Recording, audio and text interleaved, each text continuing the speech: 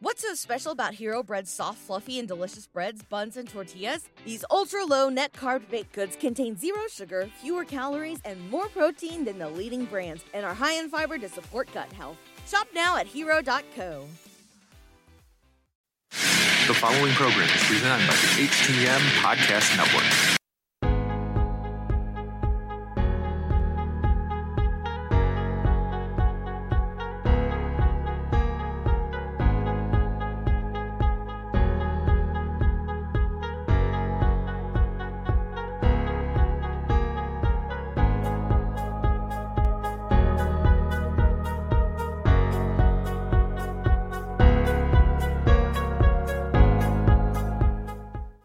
Welcome to another episode of Turnbuckle Talk in partnership with thechairshot.com, presented by the Hitting the Marks Podcast Network and in association with IndiePW.com. Turnbuckle Talk is sponsored by collarandelbowbrand.com, where you get 10% off when using promo code JKPodcast. Turnbuckle Talk is also partnered with Phoenix at FNXFit.com, where you get 15% off all your health supplements simply by using promo code TBTalkPod. Follow the show on Facebook, Instagram, and Twitter by searching at TB Talk Pod. Listen on Podbean, iTunes, Google Podcasts, Spotify, and everywhere you catch your favorite programs. And now, pro wrestling fanatics, are you ready? Here are your hosts, Mighty Joe Morin and Carl Carafel. That is right, everybody. I am Carl Carafel alongside the curator of topics, Mighty Joe Morin, and today, ladies and gentlemen, we have got an packed show for you. This show, we have one topic today, but it is packed with a lot of discussion, joined by our friends Jargo, Ryan K. Bowman, and John Paz. Welcome, everyone, to Turnbuckle Talk. Yeah, absolutely, Carl. You know, outside of our main topic, we do have something additional, like for our showstopper segment, but we'll get to that. I don't want to spill the beans too much on that yet, but to kind of go around the table here, first time guest on Turnbuckle Talk, Paz, welcome to Turnbuckle Talk, and let us know a little bit about you, especially for our new, people seeing you for the first time on this show. Thank you for having me, first of all. Yes, thanks for being here. Follow along with me on Two Man Power Trip and everything at Two Man Power Trip on Twitter and Instagram. But, we have our own interview shows that I do. I have a show with Dr. Tom Pritchard. I have a show with Kevin Sullivan. I have a show with Dutch Mantell. I have a show with Justin Credible. Yeah. I do a show with Lavi Margolin called The Business. Got a lot of stuff going down. Also, Shane Douglas and Rick Bassman as well. So a lot of stuff. But I think the easiest way just to follow the Two Man Power Trip and follow along on the journey, because there's a ton of stuff out there each and every week that I put out. Well, I think I can speak for everybody in the room here. I mean, still, the majority of us, unfortunately, Carl, busy doing other things, but to sit on that call with you and Dr. Tom, I mean, that's an experience that will be etched in my memory for a very long time. So, again, thanks for having us on for that. And it's I actually have watched that a few times, actually, since that's happened. It was absolutely fantastic. Back on Turnbuckle Talk, Mr. Jargo, who is he's awake now, I think. I'm working on it.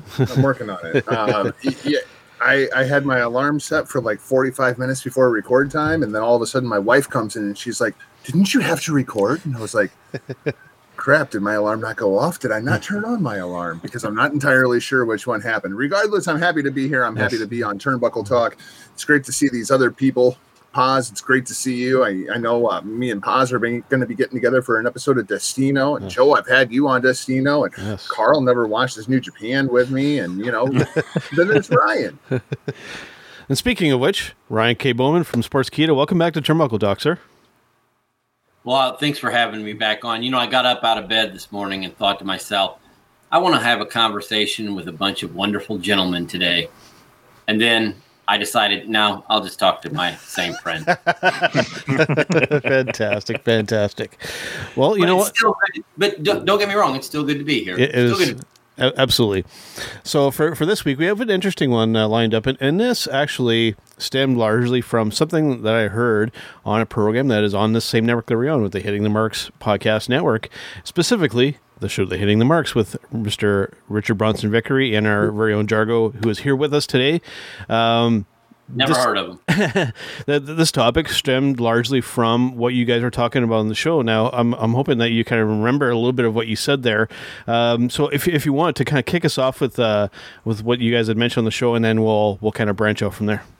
Well, basically what happened, we did the phone call with Dr. Tom Pritchard, and I heard it's going to be a Q&A. And I was like, okay, cool. Oh, man, what do I ask Dr. Tom Pritchard? Right. And then I ended up being like the third or fourth person in the line. So my questions ended up being more follow-up questions. And I never actually did get around to the question that I wanted to ask. And that is, what is John Cena's legacy inside of the professional wrestling business? Because when you look at every measurable metric inside of the company, whether it be TV ratings, whether it be subscriptions, just regular fan interest, everything was on a decline during John Cena's entire time while he was on top. Yep. However, the WWE made more money than any other point in their history with John Cena on top, because he was the absolute poster child for these massive TV deals that they ended up signing. Yep. So when you look at John Cena, what is truly his legacy inside of the professional wrestling business? It's a very interesting topic because, I mean, outside of that too, I think most people would largely agree that, modern day he has to be probably one of the most polarizing individuals out there. I mean, depending on where they went, I mean, he was either cheered loudly than most people get cheered, or booed louder than most people get booed. So a very interesting kind of dynamic. To just kind of kick things off here, actually, I'll throw it over to our first time guest here, Mr. Paz. Just to kind of start off here, what's your overall take on the legacy of Mr. John Cena? So interesting, because I was talking to Todd Martin, who works for the Pro Wrestling Torch and Sherdog and LA Times. I was talking to him about it too, and it's funny. I was like, man, Cena is such a big star, but he never reached Rock level or Austin level, and I don't think those guys maybe even touched Hogan level. Rock, obviously, now because of Hollywood, but I think those guys were almost a step. Hogan level is to me all the way up here. Then you got Rock and Austin, and then Cena wasn't even on their level, but we act like he is. And it's one of those things where it's like, yes, he's a huge star. Yes, he's doing TV. Yes, he's doing commercials, all sorts of stuff. But then you think about it, and Jargo was right. Everything business-wise was down. He wasn't this huge TV rating getter. At first, yes, with the Thugonomic stuff, and when he first beat JBL for the title, but then decline. Pay-per-views, decline. But through maybe smart business thing, being PG, they were able to get so much, on the other side of the business, TV deals, maybe a deal with KFC or whoever that they weren't able to get before, or Subway, or whatever like the generic company was, and that wanted to be more fan friendly. But it's one of those things where it's like, man, they able to get all these things by being PG that maybe they weren't able to get before, but somehow are less popular. So it's one of those things. I'm like torn on it, because he's a huge star and he's a big name, and he's probably the last big star that they're ever going to have, according to what Triple H has said. So I think that he is just a huge star, big time star, but almost in a weird way led to the decline of the business, because I feel like maybe if he turns heel, maybe if I don't know, he gets a little bit maybe PG-13 or more rated R than being kind of corny and cliche. I don't know. Who knows what happens? Maybe you get some of those lapsed fans that left and came back, and 96, was starting to die off a little bit. All of a sudden, Hogan turns heel. Everyone was talking about. I know he's not on Hogan's level, but everyone was talking about Hogan turning heel. My parents were talking about it. My friend's parents. Everyone was talking about it. So maybe if Cena turns heel and does like a shocking turn, maybe you get that. You lose the kids, or maybe you lose some of the merch sales, because he was a gigantic merch seller. But maybe you lose some of that, but you gain some fans that you lost, some lapsed fans, or some people like, oh, this crap is corny and I'm done with it. Cena's character is so lame. Maybe he turns heel and flips the script and turns it upside down. But to me, just like Jargo said, I'm almost like torn. It's like, he's such a massive star, such a big star. He's bigger than anybody they have by far. If they brought him back now, out of Hollywood, he'd definitely be the top guy. But then everything declined under him. So it's a weird dynamic with him for sure. Just to address our friend in the chat, Mr. John Perillo here, why we're talking about Cena today. This is based off of a topic that was talked about on the Hitting the Marks podcast this past week, and it just kind of blown up into the main topic of our show today, just so you know. And Pause, you hit on something there that, I mean, I know Carl and I have discussed on this podcast. I'm sure that you have discussed it on shows that you have done. I know Bulgario and Ryan have talked about this, is if they should have done a heel run with John Cena. It's something that, I mean, it's been, I won't say done to death, but I know we have talked about it quite a bit. I'll throw this your way here, Carl. Do you think that near the end of his run with the WWE, if they would have gone with the heel approach, could that have benefited just everything in general? I think it definitely could have. People always are looking for change. They're looking for something a little bit different. They get very much so stuck in a redundancy and a mundaneness of this one specific character. You have to adapt and change. I mean, I equate it to Matt Hardy. Look at how many times Matt Hardy has changed himself and changed his character, tweaked it just a little bit, and it again got over with the fans. And again got over with the fans. Those subtle little changes. Chris Jericho, another one. Jericho is another one. You're right. On the flip side of that, you got somebody like The Big Show, where it can happen too much, and you just get pissed off with it too. Yeah. Right? So it's all a balance. It's really got to be done in a good balance. And I think come nearing the end of John Cena's career, it would have been a breath of fresh air to see John Cena just take out a couple of the baby faces, have that little heel turn, run with it for a year, and go, I'm done. Right? Interesting. That would I think it would have blown up. People would have been like, holy crap, are you serious? John Cena is taking out all the good. John Cena's the good guy. What's going on here?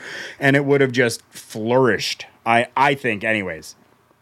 See, what I'm thinking of is I'm trying to think, at the company level, as hard and as really impossible as it is to try and get inside Vince's head when it comes to the approach on this.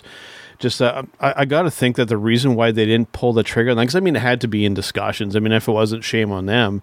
But that, like we were mentioning here with the merch sales, with the kids loving him, that maybe they felt like a heel turn would have been a death move. I've always felt that was probably on the table. That's largely. Let me throw this your way, Jargo. Do you think that maybe led to them not making that change just because they were afraid of what the result would be? I mean, there's so much to follow up on just what you three have mentioned here. Yeah. Number one, I mean, we're kind of seeing it now with the Roman Reigns heel turn, right? Which everybody is praising left and right to the point that it makes me wonder, is it actually working? Because if you think this is good for Roman Reigns, if you like this out of Roman Reigns, then is he really a heel? Yeah. Right. So, but then they did do probably the next best thing in my mind's eye, which was the John Cena United States Open Challenge, right? Where he wasn't actually a heel, but he's putting these new kids over, even though he's winning matches like Kevin Owens, he got over Sami Zayn. I mean, he went on that entire run as the U.S. champ. And while he wasn't a heel, he was definitely, you're pulling for that underdog, that upstart, and that was personally my favorite run of John Cena as far as to actually watch him. I do know Cena has commented that it was in the works. It was planned. Like, he showed up at the building with new gear ready to go. And Vince was like, I can't do it, John. So I mean, which I also understand from Vince's perspective too, so it's all the way around. Vince, that's a pretty good Vince impression. I'll give you that was pretty good. Yeah, that was actually pretty good. Excellent. What do you think, Mr. Ryan K. Bowman, with specifically with the being afraid to pull the trigger on changing his character? Do you think that they should have done it, or did they do the right thing? What's your take? I'll tell you what, and I watch this YouTube channel all the time. I guess I could plug them here if that's okay. Element Games, where they actually are. It's an animated version. If Cena had gone heel and reformed the NWO in WWE, and I got to be honest with you, It's better than some of the stuff I see on wrestling today. It's like, seriously, I'm watching like, man, Cena would have made a good heel. But the truth is, and I Paz said it, and a couple of you guys have said it, the one word I kept hearing was kids. They keep trying to appeal to kids because they know their audience, they're losing that youth factor, and they know that kids, any of us who have kids know, they will drag you to a wrestling show if they like wrestling. And I think John Cena, in a lot of ways, they tried to make him a modern-day version of Hulk Hogan. Remember Hogan is in the 80s, he was like the champion, of little kids and, and young fans. But the difference is that generation, that era, bought more into wrestling than they do now. So that whole superhero thing, it doesn't exist now. And I can just tell you from my own example, having kids from 13 all the way up to 25, they're not interested in seeing that. They want to see the darker, shadier characters. You can see it in movies, you can see it in TV. So maybe Cena, while I give him a lot of credit for being the guy that kind of carried the flag through some hard times for that company, in terms of their creative and their storylines, I would agree with what everyone said. He's not on that level of Hogan. He's not on that level of Rock or Austin. Is he a huge star? Yes. Is he someone that I would just put down in the record books as being? I mean, I would put him in the top 10 performers of all time, to be honest with you.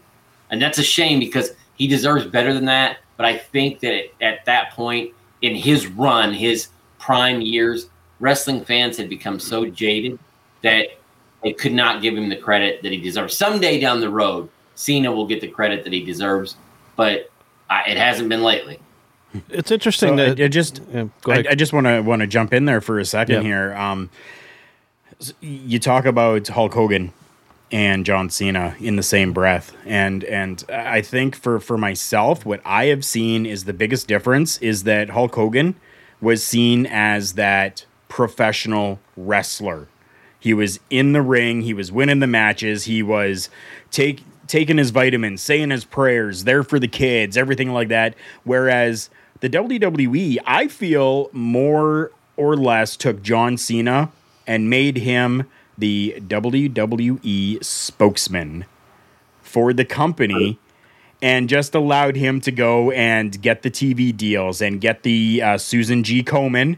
Okay, we'll plug Susan G. Komen, Breast Cancer Foundation, right? The Make-A-Wish Foundation, all of these different things for the kids. And these small kids love John Cena because he's not necessarily different, but he's got that little quirkiness to him that appeals to the kids. Whereas Hulk Hogan was that tough guy, brash person that the kind of older youth and generation could really connect with because they're like, I want to be that tough.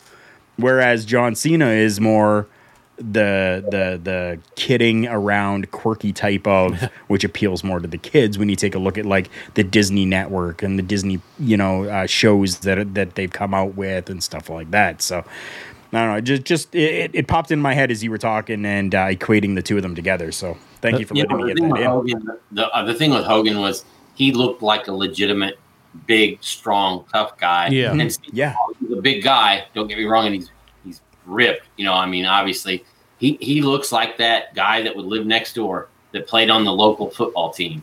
Nice guy, smiling. And I think in his era, maybe, as I said, generations change. Back in the 80s, he could have probably been a bigger star than Hulk Hogan because he's certainly more photogenic. There's no doubt about that. But it's one of those things that I think that again, guys our age, I'll be 46 this year. So growing up in the 80s, I wanted to watch superheroes. I loved Superman and Spider-Man and guys like that. Well, now, the kids today, they're not quite as tuned into that type of thing. And I do believe that one of the things that Cena suffered from was that they tried to make him too much of a nice guy, if that makes sense. Okay, but I mean, it's not like we're talking about that fat piece of shit Adam Cole, all right? Like we're talking about John Cena. Right? Like it's not like Cena didn't have a muscular frame like Hulk Hogan. I mean, Cena would bury Hogan when it comes to all that. I mean, come on. No. But, I'm with you on everything else, but I'm just like, no. He looked like a wrestler. I kind of tell you again. I always talk about generations. In the '80s, we bought Hogan as like, oh, he's this big superstar hero. Imagine if The Rock had come around at the time WrestleMania was launched, or Cena had come around. Those guys, I mean, you wouldn't have been able to keep them out of Hollywood because they're good looking, strong, guys. That's why they're both in Hollywood now, because they are photogenic. Where Hogan was a big, tall guy with hardly any hair, and for some reason we bought him as the superhero. You could never do that today. Hogan in the modern era would never be the star that he was in the 80s. And so if you want to compare Cena in terms of eras, Cena was the biggest star at a time when maybe people were, again, I keep using the word jaded, but that's what it seems like. Like maybe we were all just sort of like, yeah, this guy's great and he looks good and I'm sure he's going to go on and be a big star someday. But it's too hokey for me. I'm not buying it. And I think that, again, that has to do with the passing of time more than anything else. I don't think it has anything to do with John Cena. I think it says more about us as fans than it says about John Cena. By the way, Carl, I literally just noticed while you were talking the last time that you were wearing a John Cena shirt. I legitimately didn't pick up on that until then. So it is the only, I believe, John Cena shirt that I have, just so that I could support the Breast Cancer Foundation. Absolutely. So the other thing that we had kind of hinted at was Hulk Hogan. Because the reason why I'm bringing this up, and I'll pass it around to you guys, is that at some point we know that there was some kind of discussion. Okay, we're going to have a match with Hulk Hogan and John Cena. I want to throw that around here to see if they would have actually done that, could that have put him over the top to that super kind of mega stardom to actually have a match with Hogan to almost kind of be like a torch pass. I'll throw this over to pause and we'll kind of go around. Do you think that this is something that maybe they should have actually done it and it could have maybe have accomplished, like I said, that to kind of push him over the top? You mean Cena? Yeah. Well, he did have that feud with The Rock, though, and The Rock did put him over at WrestleMania. Yeah. So he did have like that super duper star kind of put him over, but it was one of those weird things where it was after Cena's initial big run. Mm-hmm. You know what I mean? Like, so he did get that big win over a huge megastar a la a Hogan, but obviously being The Rock, loses him to the first WrestleMania, and the second WrestleMania comes back and gets the win. So he does get that big win over a huge guy, and he's had many big wins in his career. So it's weird at that point. I don't know if he really needed it, but they wanted to do that big matchup for Cena. It's one of those things, though. How many guys does he have to beat that was a star for us to say, like, okay, this guy needs to beat this guy and this guy? Well, he did beat Triple H, who was a big star of the Attitude Era. He did beat The Undertaker, who was a big star. He did beat Brock Lesnar, who was a big star. He did beat all these guys. Kurt Angle he beat. So, I mean, I don't know how many more guys he could possibly beat to say, oh, he did, these guys didn't put him over, or like that the few past generation, because he beat all those guys. And then he ended up beating The Rock when The Rock came back. So, I feel like I don't know. Sometimes people say that, but it's like, well, didn't he beat everybody? That's what I figured too. For a year, like, didn't he go undefeated for like a year as champion? Everyone was like, "Damn it, lose already! God damn it!" And turn half the audience. So it's almost like one of those things where it's like, man, he beat Shawn Michaels for Pete's sake as well. So just to throw that out there, so it's like he beat everybody he could have beaten, I think. Yeah, if I could expand just kind of on what Paz said too. Sure. It's sort of like the old circus mentality. Mm-hmm. There's only so many times you can see the guy get shot out of the cannon. Hey, we're going to load this guy up in a cannon and shoot him across the plate. Okay, great. Now we're going to load him up in a cannon. And after the third or fourth time you see a guy get shot out of the cannon, it gets old. And I think that was part of the thing where Cena, had that run, or Rock or Hogan or any of them. After a certain time, you almost get tired of seeing the same thing over and over. You get tired of seeing the same guy winning. And I think that's what I always used to call Cena syndrome. Yeah. where half the audience was just sick of him. And unfortunately, it kind of went the same way with Hogan. That's why Hogan's heel turn was so brilliant in the way that it happened, because there were so many people that were sick of him. And I think at a certain point, there were a lot of people that were just tired of Cena in that same way. And my biggest fear, too, because I know that at some point they were discussing to have a match with those two guys. My more fear, and I'm the last person to say that I'm a Hulk Hogan fan, but like, it's just my fear if they were to even attempt that kind of match is just like, man, like if Hogan hits that mat, I mean, his body's going to explode. I mean, just he was just too far past his prime, and just way too old, right? So it wasn't going to work. The one other thing that I want to kind of discuss here too is I had mentioned, with him being so polarizing in every place that we've gone to, that whole chant, like there's a lot of chants that have happened in wrestling that drive me absolutely bananas, like just berserk. And the one that's like right near the top of my list is the "Let's go Cena, Cena sucks," right? Just some of the same people were like saying the same things. So for me, it was always kind of a weird dynamic. It's like, do people like him or do people hate him? Like because like people were literally saying both lines. I don't think I've seen that too often in the wrestling business. I'll throw this your way, Jargo, because I can tell you're chomping at the bit there. He's fired up. You're wrong. I mean, because go back and listen to those chants. It is not the same people, because you hear "Let's go Cena, Cena sucks." Like, it's the women and the children are like, yeah, let's go Cena. And then all the dudes were like, screw this guy. There are some smart marks out there that were saying both things. Come on now. If there was, it wasn't, it shouldn't have been noticeable. Well, yeah, there were a lot of wise asses out there, marks, that were trying to hijack the show. Yeah. Basically. That's the thing that kind of where they're like, okay, we'll get in on it. Like it's kind of like a chant at a football game at some point, which is one thing that does part of Cena's legacy is that's what made him so unique. There was actually a chant. And of course, remember all the memes and the YouTube videos where he would show up anywhere, and all that stuff. I mean, he was, and polarizing is a great word for that, because it really was something where that's one of his legacies will be the fact that people had fun with how big he got pushed at the time.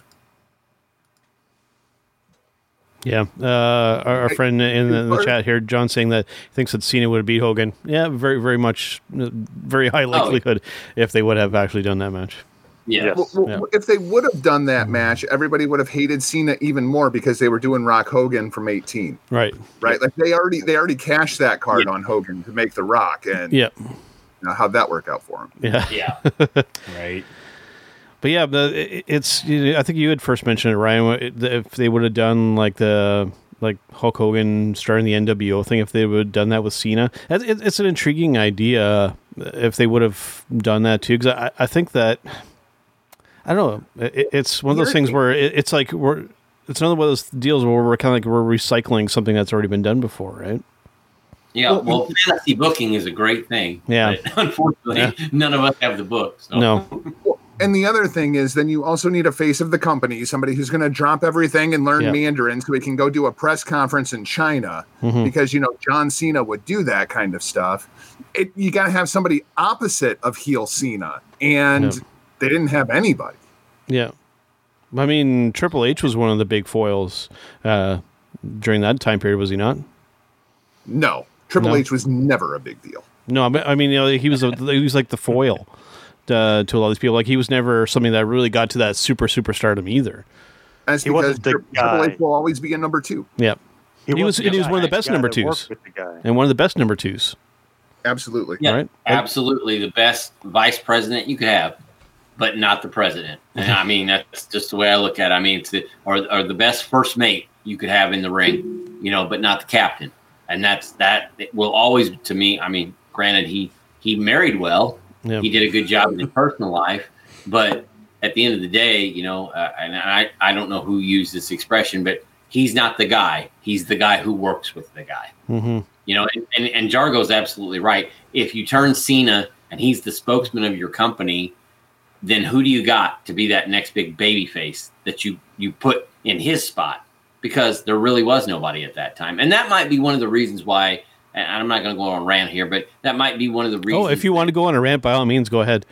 No. I mean, I'm not going to rip and run and holler here, but that might be one of the reasons why Cena's legacy is not probably as, I guess, esteemed as it should be, because he did do a lot of great things for that company. Yeah. But because there weren't a lot of guys, even the Randy Ortons, Lesnar, guys like that are really good workers. There really wasn't anybody else in the company at the time that had the same charisma he had. And so he didn't. When I call these guys stars, Randy Orton is a great wrestler. Do I consider him a star, like on a mainstream level? Not really. Not really. Lesnar, even going to UFC and trying out for the NFL, I don't really consider him a mainstream star. But Cena is a mainstream star, and he, like I said, he looks the part. He looks like a movie star, which is probably why he's a movie star now. Yeah. But he didn't have a lot of movie stars to work with at the time. Yeah. Well, let me throw this out here because I think it kind of ties into what we were just talking about. I'll start with my co-host Carl here on this one. What do you think were some of his best rivalries over the years? Because I think Ryan did mention a couple of them there. I think maybe my favorite would have been with Kurt Angle. I mean, just and that was some good stuff. Even as brief as it could have been, I loved it. I loved absolutely everything about it. It was just a fantastic way for John Cena to debut against who at that time, Olympic gold medalist, running the world essentially when it came to the WWE. Like, everybody loved Kurt Angle, and a great way for John Cena to kind of come in to face off with Kurt Angle and bring in that ruthless aggression era that we talk about from time to time. I mean, that's got to be it for me. Yeah. Kurt Angle. Yeah. For me, before I pass it off to Pause here, for me it was CM Punk. That rivalry with CM Punk. I think that not only, I mean, we saw the pipe bomb come out of that feud and whatnot. Just it was.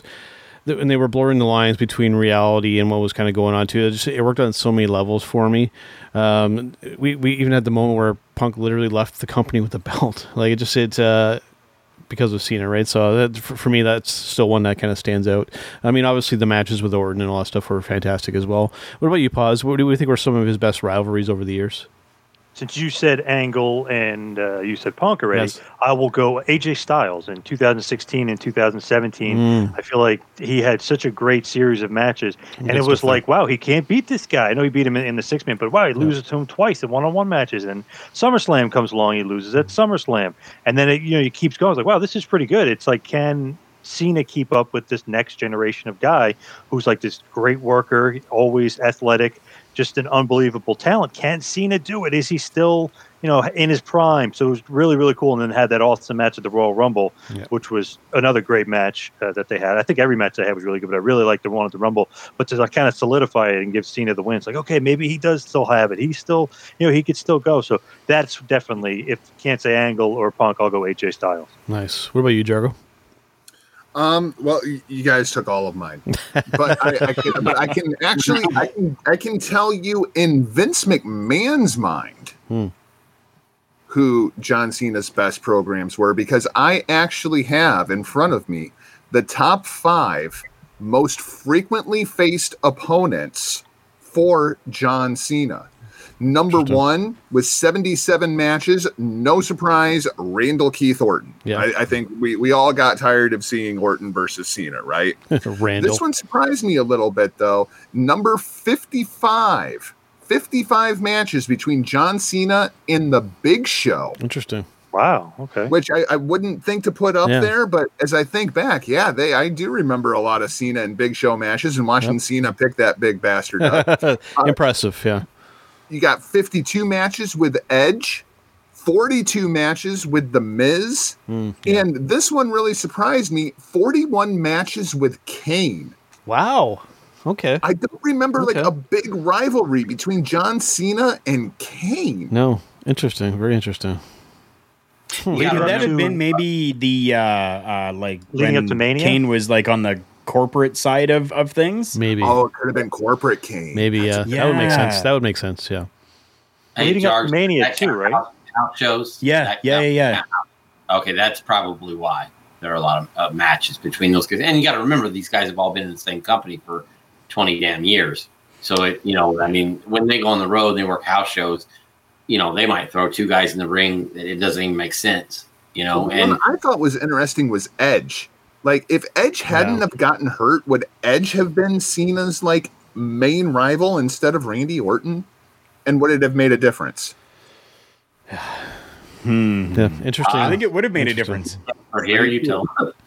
I mean, honestly, I don't know. I was never a big Edge guy. I just never saw it. I mean, there are a few guys that WWE pushed to the moon that I just never got into or whatever. But I mean, what do you think, Paz? I mean, you think Edge could have been the doppelganger to Cena? I'm not a big Edge guy either. Yeah. It's okay now because they don't really have as many top guys. But I don't know. I think Orton is a step above him, to be honest. I know maybe he hasn't had some Hollywood credentials and been on some other TV shows that Edge has been on, but I know I put Orton above Edge. I feel like, I'm just not a big Edge guy. Oh.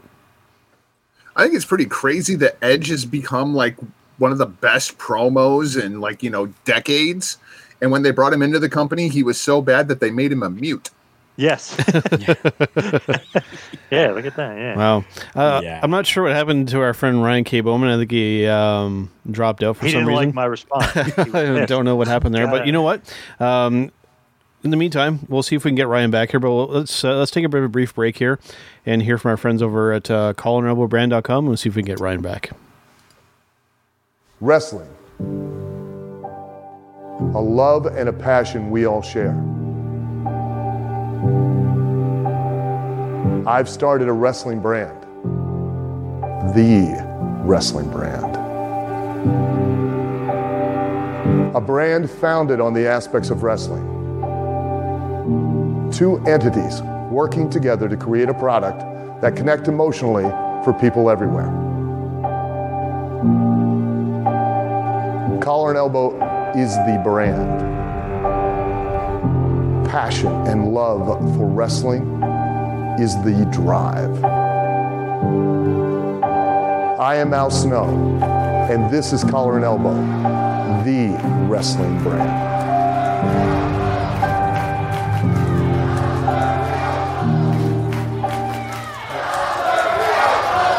The dictionary defines hero as a person who is admired or idealized for courage, outstanding achievements, or noble qualities. Being a hero in life is far more than words printed on a page. It takes an unwavering code, a compass that points true north always. And in times like these, it takes sacrifice. Hero shouldn't be a word defined by a dictionary. It's a word that should be defined by the best of us. Hero has a new definition. All right, guys, Mighty Joe and Carl back here on Turnbuckle Talk with our friends Paz and Jargo. And we did have Ryan K. Bowman, but we're working on getting him back. I think he's having some issues with his computer. But you just heard from our friends over at collarandelbowbrand.com, or if you use our promo code JK Podcast at the checkout, you can get 10% off your entire purchase over there. So make sure and check them out and check out all the great merchandise over there. And as usual, on top of his head there, Carl is wearing his collar and elbow hat. And I believe you can still buy that over at the store, right, Carl? Yes, you definitely can. So much great stuff over there. They are still having amazing clearances going on there as well. For our American friends, I do believe that you can still get free U.S. shipping. Check out collarandelbowbrand.com. Take a look at their Facebook page as well. You can find them by searching Collar and Elbow, and you will be able to find that promo code. But for all of you Canadian listeners and fans, make sure you use our promo code JK Podcast for that 10% off your entire order. Unfortunately, you're still paying for the shipping, but you're getting some great merchandise, and we get a little bit of a kickback, so you're helping to support us while you are getting great merchandise. It's a win-win for absolutely everyone. Make sure you go and check out collarandelbowbrand.com. Awesome. All right, well, like I said, while we work on getting Mr. Ryan K. Bowen back, because I'm hoping we can have him here for our Match of the Week segment, but in the meantime, let us get to breaking news. Oops, sir.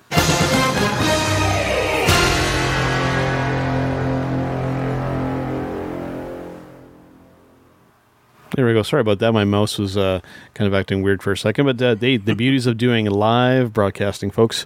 All right, so let's get to some topics here. I don't know if Carl has anything lined up for breaking news, but I guess a big one that I kind of wanted to touch on is that it looks like we're trying to tease or possibly set up something with Brock Lesnar and Bobby Lashley at WrestleMania.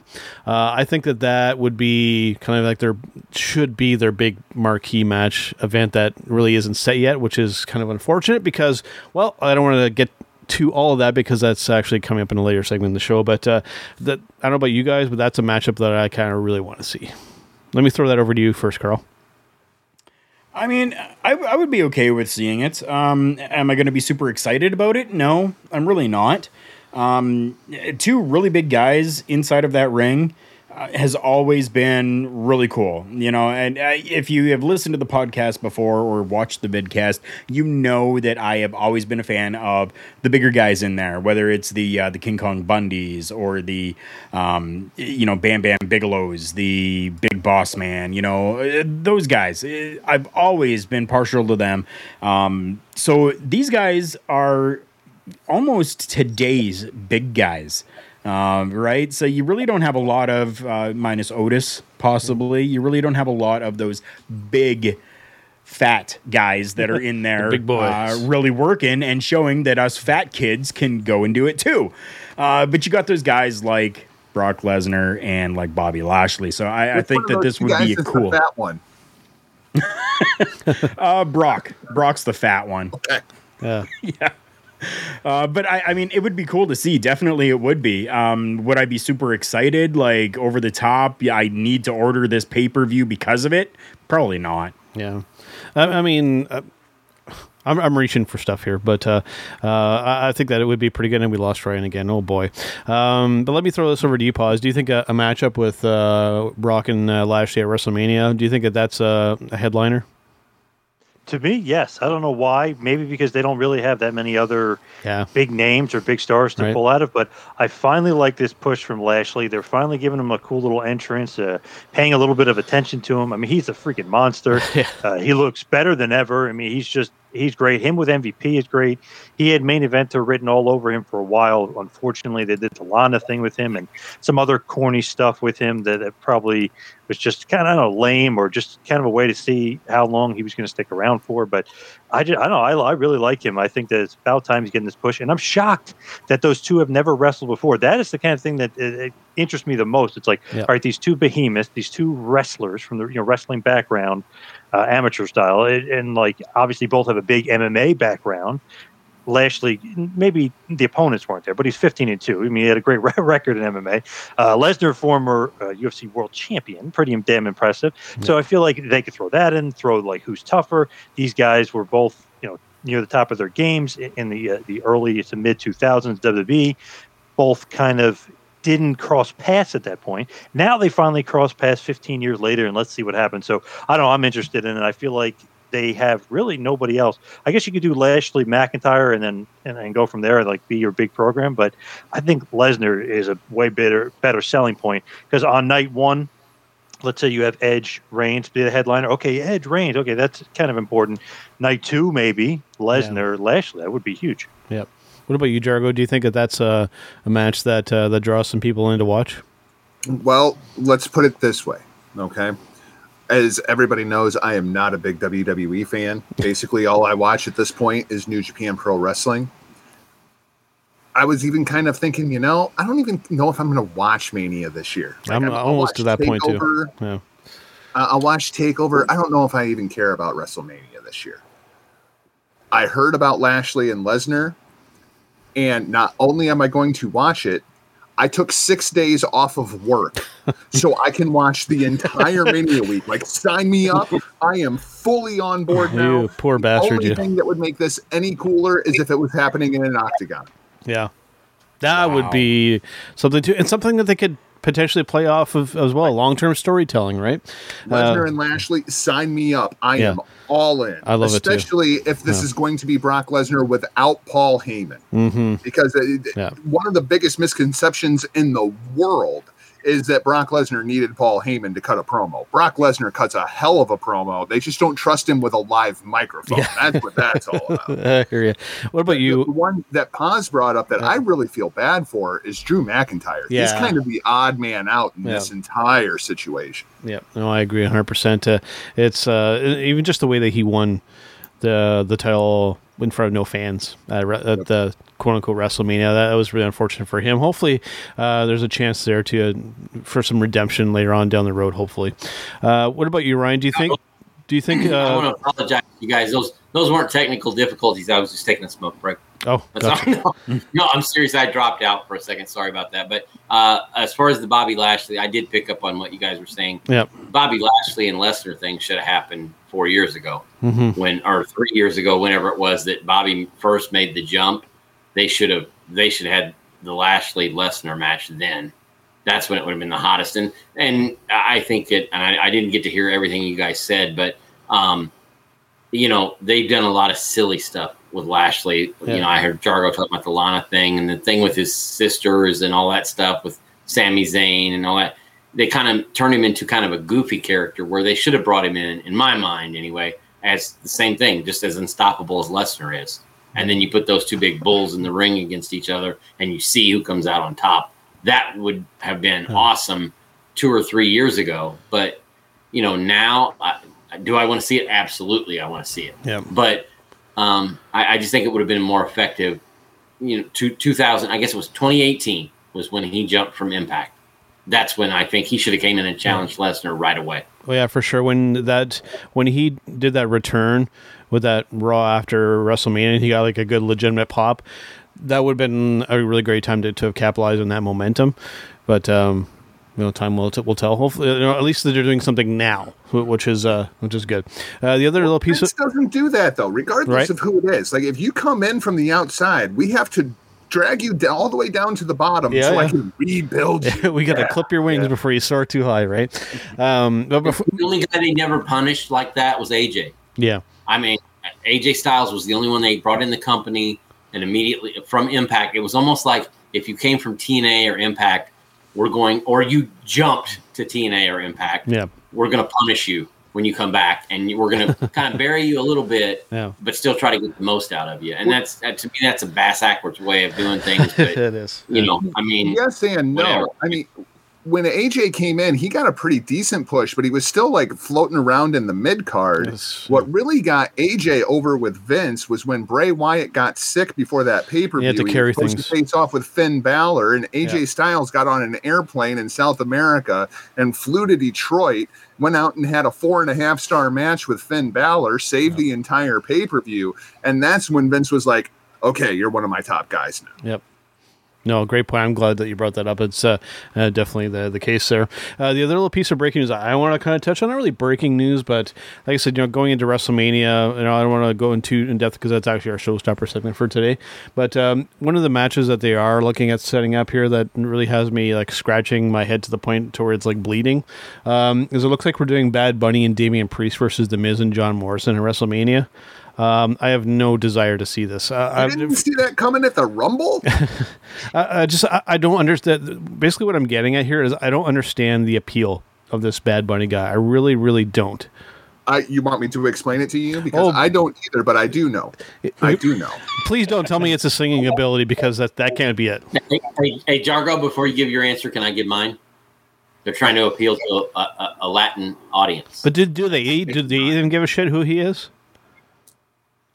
Oh yeah, he's a major star in Latin America. So do they have really low standards? Is that what the problem is? Because I mean, he's awful. He's terrible. Like, I don't get it. I just don't get it, man. I don't get it. Latin American star. That's why they put him with Damian Priest, because they've been trying to reach this market forever. I mean, they had Rey Mysterio, and that's about it. If they can turn Damian Priest into a Latin American Roman Reigns, they're going to do it. And this is how they do it. They put him with a huge Latin American star, and you're off and running. Man, I didn't know that he was a legitimate star. I was just like, my first time was like, who? And then when I heard him sing, I was like, oh, so I don't know. Not my cup of tea, but I guess I get it. What about you? me and Jargs were probably on the same level on that. I didn't mean to butt in on you there, Jargo, but I knew that's what you were going to say because it's true. I mean, they're trying to appeal to a different demographic. It's the same reason why they tried to bring in the big kid. I can't remember his name, from China, because there's 1.5 billion people in China. It's the same reason why they Bong or something. In India. There's just you know what? More consumers means more money. Yeah. And I think that's the appeal. And this Bad Bunny guy, I didn't know who he was either until he popped in WWE. But apparently in in Spanish-speaking countries, he's a pretty big star. When you look globally, he had the number 5 album of 2020. Wow. Interesting. I mean, there you go. I mean, all they're trying to do is, again, it's all about dollars and cents. And you know what they say? If it don't make dollars, it don't make sense. That's just how it is. I mean, they're trying to reach out to everybody they can now. And this guy, obviously he's not going to be great in the ring. We all know that. But the fact that he's going to be on the pay-per-view or the show, at WrestleMania, it's going to attract people that might not watch otherwise. If he can do a splash better than Snoop Dogg, then I guess I'm okay with it. Yeah. That landing by splash better than Snoop Dogg. That was so bad. Yeah, I've seen plane crashes that were prettier than that splash. Go on a brief side tangent. I get Snoop's passion there, but just it's it was almost like he was afraid to hurt somebody, which I get it. You were going to say something positive. Go ahead. Oh, I was going to say, also, Bad Bunny sold a ton of WWE merchandise. Yeah, that was another too, big point. Yeah, which is insane. I was shocked by it, but that was another big selling point of why they love this guy. Yep, that's an interesting. He took the WWE 24/7, 365, 7-Eleven championship on Saturday Night freaking Live. Yeah, true. Yeah. Yep. That title's more over than the Universal Championship at this point. Yeah, pretty crazy. Yeah. Pretty crazy. What do you think on this guy here, Carl, before we move on to our next segment here? Well, we're not going to move on. You got some. Do this to sorry, me. I have breaking news as well. Get into it. Sorry. Go ahead, Carl. It's Bad Bunny. Yeah. Yep. That's about it. I don't know if anybody watched the awards. What was it, last night or 2 nights ago? Did he have the championship with him on the award show?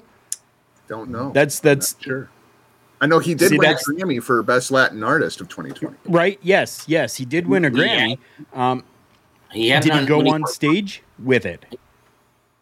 Only on SNL, Carl, as far as I know. Okay. See, that would have been huge. Go ahead. Yeah, that would have been huge if the Recording Academy or whatever would have allowed him to take that on stage with him as he accepted that award. Yeah. Wow. And then let's say you have R-Truth come out and R-Truth try to pin him and boom, money. Right? That was great. that would have been a Cyndi Lauper kind of moment. Yeah. Exactly. That would have taken it back to the rock and wrestling days. Yep. Absolutely. Yep. Yes. And then you end up with R-Truth versus Bobby Lashley at WrestleMania. Right. Oh, no. Yeah. WWE, why have you not hired us yet? Right.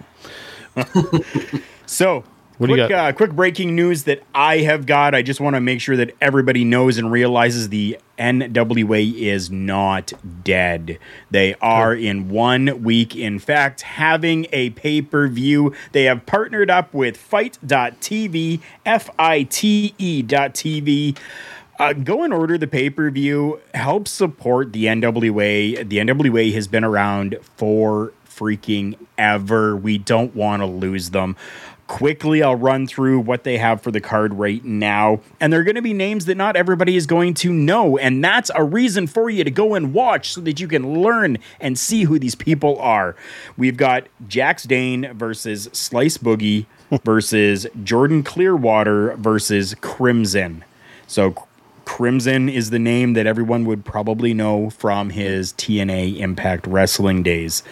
Tyrus is set to make a debut on NWA. That is freaking cool. I was, no matter what he did, I was a fan of Tyrus. I was. Most over member of the roster at this point, from his appearances on Fox News. Exactly. Yep. And a special matchup has been made in the memory of Joseph Hudson, otherwise known as the question mark to a lot of people. The NWA World's Heavyweight Championship will be defended. Nick Aldis has actually held that belt since October 21st, 2018, when he defeated Cody at the NWA 70th anniversary. But he's going to have the match against probably one of the best friends that Joseph had, Aaron Stevens. Nice. So just a cool little nod that Billy Corgan has decided that he is going to do and put out there for the fans, and I think that that's fantastic. My other little part of breaking news is another pay-per-view is going to be happening soon, and we are going to see another cool title match happening.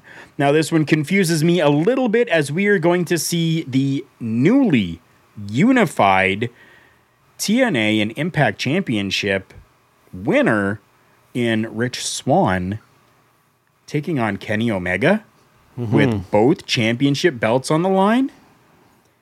Yeah. People, we're going to be talking about that. We definitely will be. So you're going to want to make sure that you are following us on our social media, as well as checking out our vidcast and the podcast, because we definitely will be talking about this at a later date. That's all I've got for breaking news.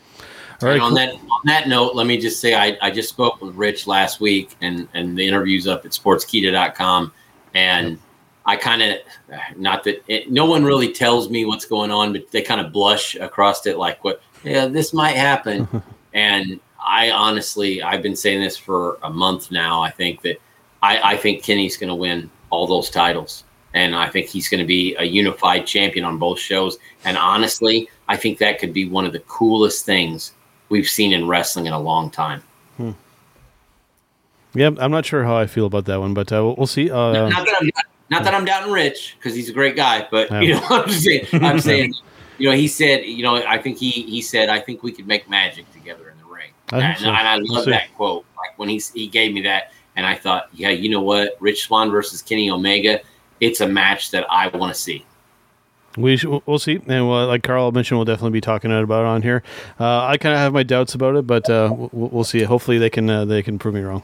It's baby steps into the elevator. In order for Kenny Omega to, reach that level, what he's going to go, he's going to have the Impact Championship, the AEW Championship, the AAA Championship. He's going to be Thanos collecting all the belts until it becomes God versus the devil. Yep.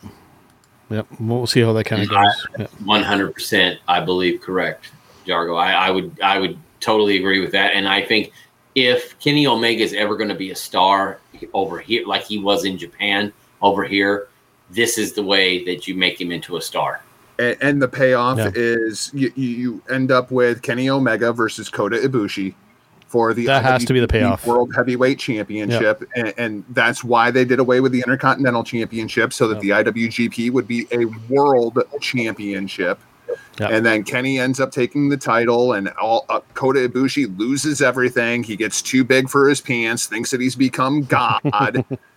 Kenny takes away the entire legacy of New Japan Pro Wrestling until his greatest rival goes and brings it all back, and we end up with the match that everybody has been waiting for years, the next match in the series between Kenny Omega and Kazuchika Okada.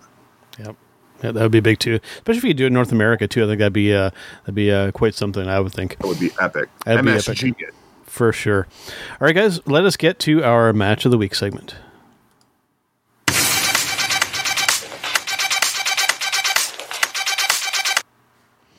All right, guys, for a match of the week segment here, since the majority of the episode was spent talking about Mr. John Cena, I figured that we would go around the table here and give our picks for our favorite John Cena match of all time.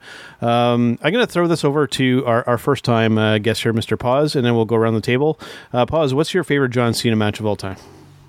Probably versus Umaga at Royal Rumble 2007. Nice pick. Really liked that match. It was different for him. It was crazy. Umaga was an awesome wrestler.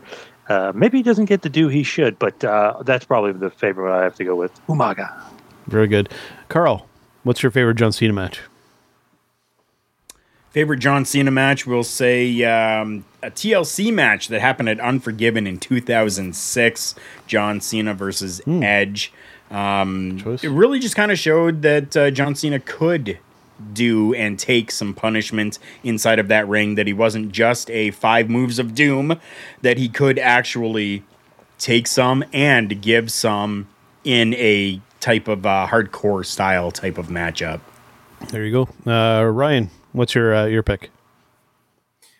I think him putting over AJ Styles was, to me, it was just something. It was because the ending was so unexpected. I thought for sure that he was going to again go over like John Cena always does. And it's so funny. Having followed AJ for so many years, I mean, all the way back to the NWA Wildside days, it was almost like, we talked about people passing the torch, Hogan passing the torch to The Rock, or potentially passing the torch to somebody else. To me, that was almost in some ways Cena passing the torch to AJ. And, having, like I said, been around Alan, and I mean, I actually just talked to his agent this morning. And, it's funny to see him grow up. I mean, he's only a couple years younger than me, but it's almost seemed like here was this fresh-faced kid from Georgia who had all this talent, and then he just kept progressing and progressing and progressing. And then finally to have that opportunity where the biggest star in wrestling at that time put him over and put him on the map. To me, that says a lot about John Cena. It says a lot about AJ Styles too. Both guys, that they were in that position. So to me, that's my favorite. My favorite John Cena moment is seeing AJ pin John Cena. There you go. Jargo, what's your pick?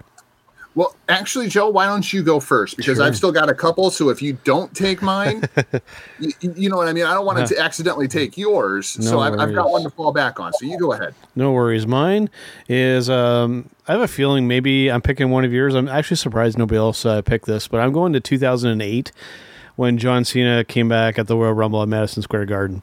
Coming back so quickly after injury, being able to bounce back like that and just say, you know what? They said it was going to take this long. It's like, screw you guys. I'm going to get back quicker. I'm going to put in the work.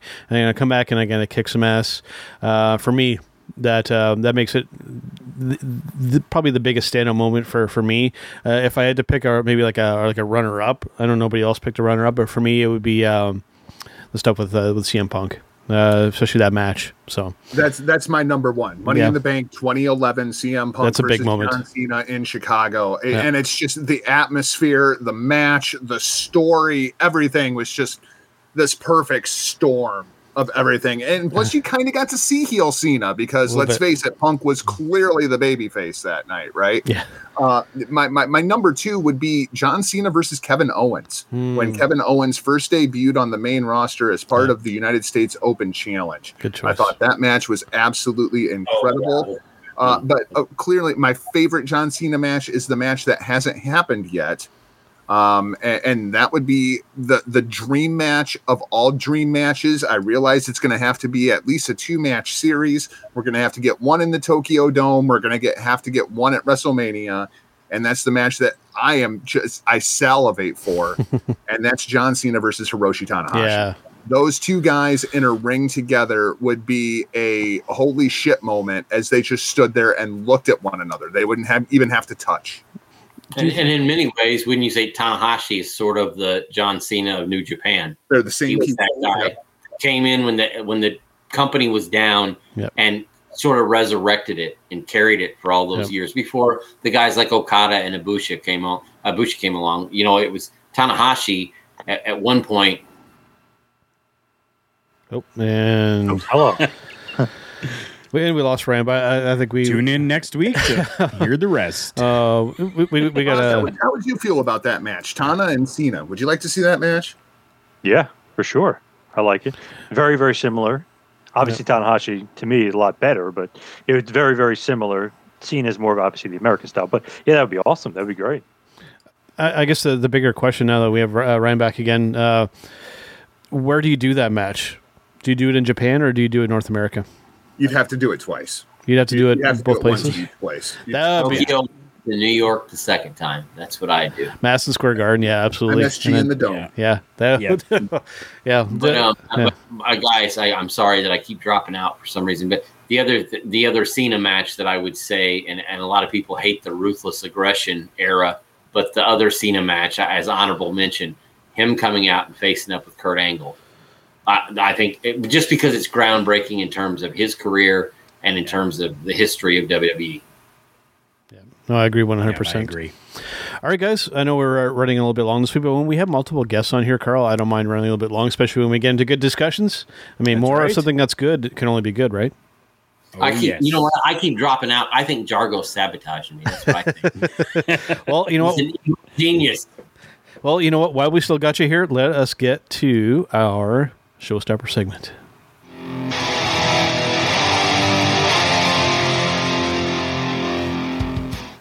All right, guys, for a showstopper segment for this week, we're talking WrestleMania, right? So we're less than 3 weeks away from the show now, and we have 2 matches. We have Roman and Edge, and we've got Sasha and Bianca Belair. That's it. What are we doing here, guys? What is going on? I'm going to throw this over to Pause to kind of start off with here. Why are we waiting so long to kind of get this stuff established? And we got 2 nights to fill this year again. 2 nights, and we know 2 matches. I feel like it's all Vince's fault. You know what I mean? It's just a total mess. He doesn't have it set in his head what he wants, but it's such bad storytelling. I feel like at the Royal Rumble, we should know all the matches almost already, or at least Elimination Chamber, and then Fastlane can kind of be a bump in the road or something to change it, and really nothing could change. But, man, it's just crazy that all these months you had to build it up, and we're 30 days away. It's still not even set. 30 days. Yeah. The whole card should be set by now. It's just it's insane. It's just a total mess. Lack of leadership, I guess you could say, creatively from Vince on this one. Carl, I think I've stated this before, and I think it's been the case for the last few years now, is that the real shift in WrestleMania seems to be that we've gone from, like what Paul says, we're establishing these storylines throughout the course of the year and then it culminating at WrestleMania. Whereas now it's like we're starting at WrestleMania and then post WrestleMania, then the storylines kind of continue. Do we just have to accept that that's the shift now, or is it like Paul said here, where we don't know what we're doing and we're just going to kind of throw it together? I think that's exactly what it is now. We're not building for WrestleMania. We're building for a year. I think is kind of how it feels now. So we're going to culminate or start everything at WrestleMania and continue it out throughout the entire year. Now, whether things work or they don't, they just kind of play out, and it just really seems like there's a disconnect between how it was done with the amazing build-up to matches to just come and take a look and see what we're offering. Yep. Just come and look, because you're going to be surprised. It's going to be such good shit. We're going to give you such a good surprise. Yep. I mean, I think that's kind of how writing is going now. It's just, hey, we're not going to give you anything. You just come and see it, because you're just going to love it anyways. Well, you just hinted at something there, Carl. And to segue into it, I'm just going to say, and I actually brought this up with our friends over at Love Wrestling when we did Sunday Brunch yesterday. And I know this is something you've brought up before as well, Jargo, is that we're... I kind of lost my train of thought a little bit there, but it's... I've brought that up before. But I totally lost track of what I was going to say. We're going to WrestleMania without a plan, and just we're just going to throw it together. Like I don't understand the philosophy. There's nothing to draw people in. We don't even have like this Bobby Lashley and Brock Lesnar thing. It's all just theoretical at this point. Okay, well, it just popped back into my head. Vince is still relying on the cachet of the WrestleMania name. He still thinks that people are going to tune in because it's WrestleMania, but that just isn't the case anymore. Vince still thinks that name still has that big value, and it does to the people that already have the network. But we're not bringing in the new people with it. That's, I think, is the greater issue here. Yeah, it's the only thing they have that has value anymore at this point, or so it seems. Yeah. But I mean, we're talking about, we don't even know what the card is going to be at the Royal Rumble this year. Let's remember, Drew McIntyre was the WWE champion. Yep. And then at Elimination Chamber, he lost the WWE Championship. And then on Raw, The Miz loses the WWE Championship to Bobby Lashley. Like, this is even the most accelerated timeline that I can possibly remember. But we also have to remember that this year, of any year, they get a pass on that, because we don't know what talent is even going to be available to them now a month out from WrestleMania because of damn COVID, right? Yeah. The whole Brock Lesnar thing, like, that seriously could just be a phone call, and Vince is like, okay, crap, we're going to have Brock for Mania. How do we get there? Yeah. You know, so this year more than any other year, I give them a pass. But really, to me, the bigger problem is Elimination Chamber. The bigger problem is Fastlane, because you're building to those pay-per-views rather than building to WrestleMania. And to me, that is the real core of the problem. It's just too much goddamn content. Well, at the same time, too, you got to look at it. And what Joe said is true. They're selling the brand, the name WrestleMania. Yeah. I'll ask you guys just a theoretical question. I mean, how many people planned Super Bowl parties before they found out who the two teams were that were going to be playing? Because it's become an event. Well, typically WrestleMania tickets go on sale a year in advance. Right. And in Vince's mind, it doesn't matter who he throws on the field. It doesn't matter if he's got Tom Brady or or if he's got the Kansas City Chiefs or the Tampa Bay Bucks, whatever you want to say. In his mind, WrestleMania is so much of a brand name that people are going to gather to watch it no matter what. And I think that's, in my mind, it's a flawed theory, and it's a bad idea, because I don't think wrestling fans respond to things the same way football fans or normal sports fans do. I think they want that storyline. I think they need that drama leading up to it. But, I could be wrong. I mean, apparently his formula works because it's been going on for almost 50 years now. So, we can all complain about it as much as we want, but apparently it works, because I'm pretty sure I've got some friends that'll all get together and barbecue or cook food and watch. I mean, there are WrestleMania parties just like there are Super Bowl parties. So in a lot of ways, the fan base just buys it as an event, not so much the people involved. It's just the fact that it's a happening, for lack of a better term. The other thing is, Joe, we're spoiled. Yeah. All right. Because I know you watch a lot of New Japan. Obviously, I watch a lot of New Japan. Paz watches a lot of New Japan. Carl should watch a lot of New Japan. And Ryan's just too busy watching Impact. But we're spoiled because at the end of busted balls.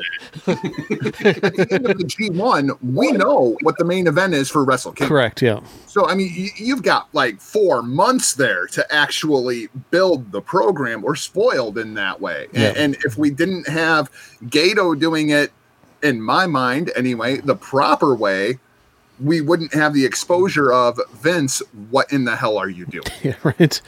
It's so confusing. The best, by the way, the best booker in wrestling. Yeah, period. for sure. Yeah. As much as I know, Jargs, you get on to me once in a while for not watching New Japan all the time, but that's the best booked company in wrestling today, period, has been for the last, how many years? 3-4 years now? That they've just completely revolutionized wrestling. So, yes, he is a genius. And if an American company could hire him and steal him away from Japan, they would be the number one company in the world, period. Yeah. I mean, great mind for the business. Just brilliant. Absolutely. I agree 100%. So, yeah, we'll see. Like I said, we're less than a month away from WrestleMania, and we don't know too much. Hopefully they can, piece together something that will still be somewhat enjoyable.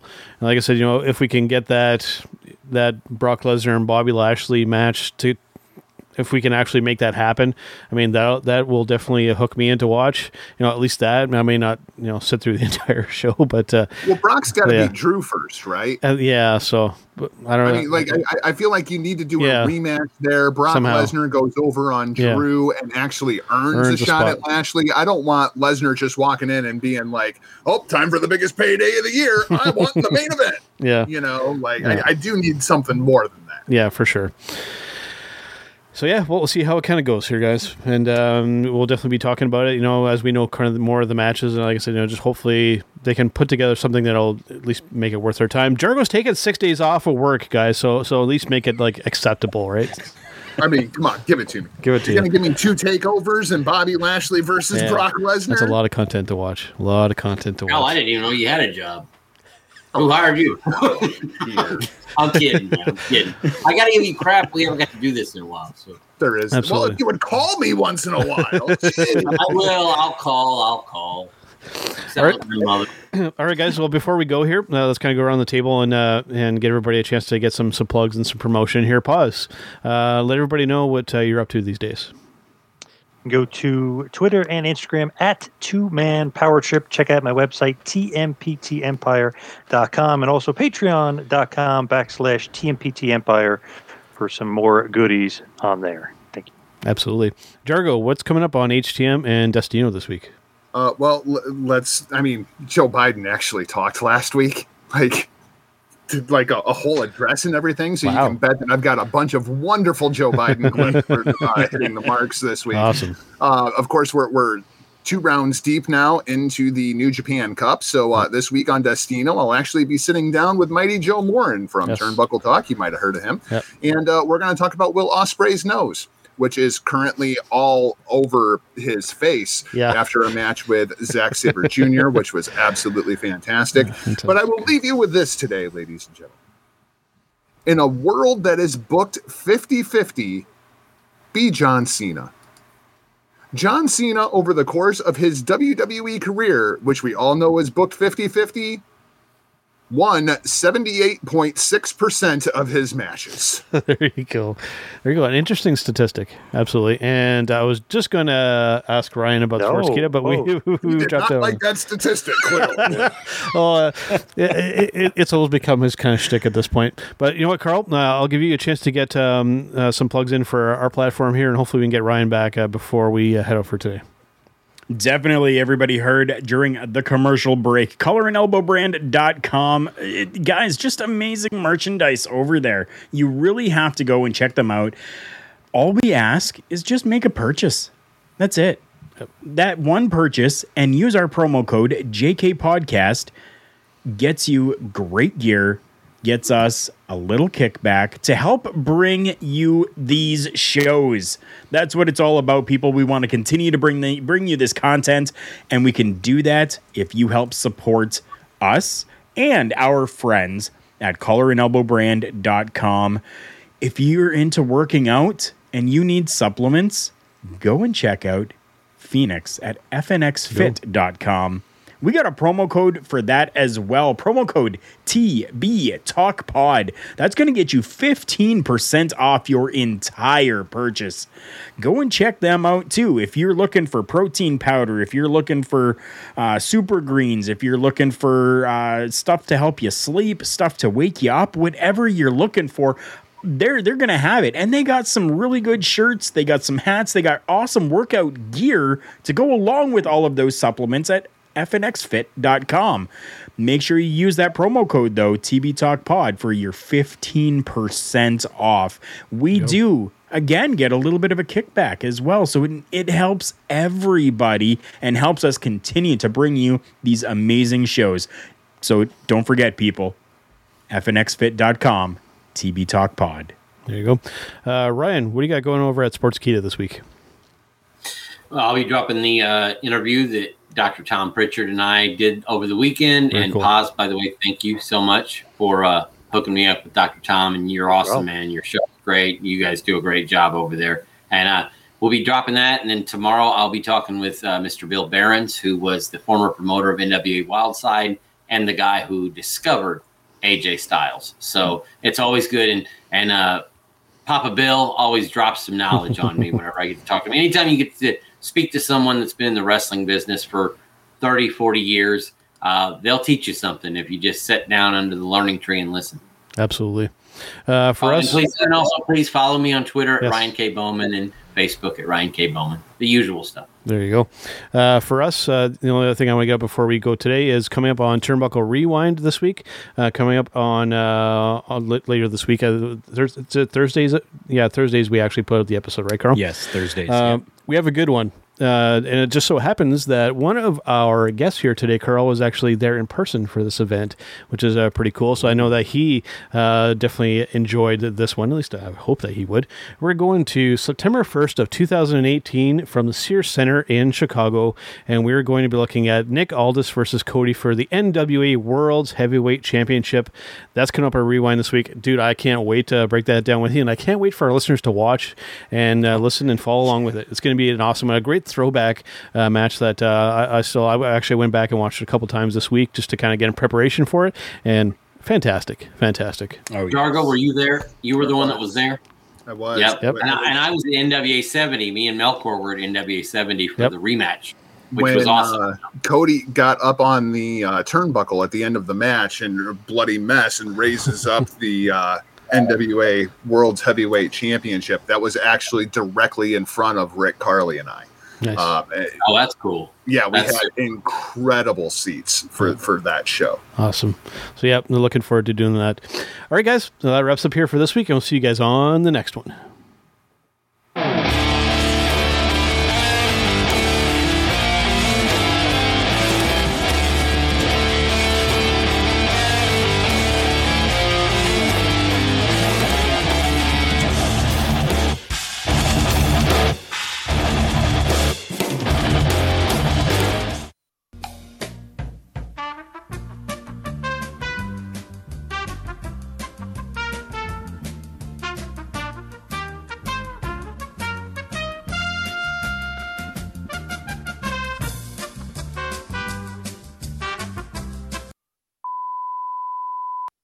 All right, thanks for being on here. Clear. Thanks for being on here, guys. Sorry about the hiccup with the WrestleMania thing there. I had like a total brain fart moment. Like I had like my train of thought, and after Carl stopped talking, I was just like, I forgot what I was going to say.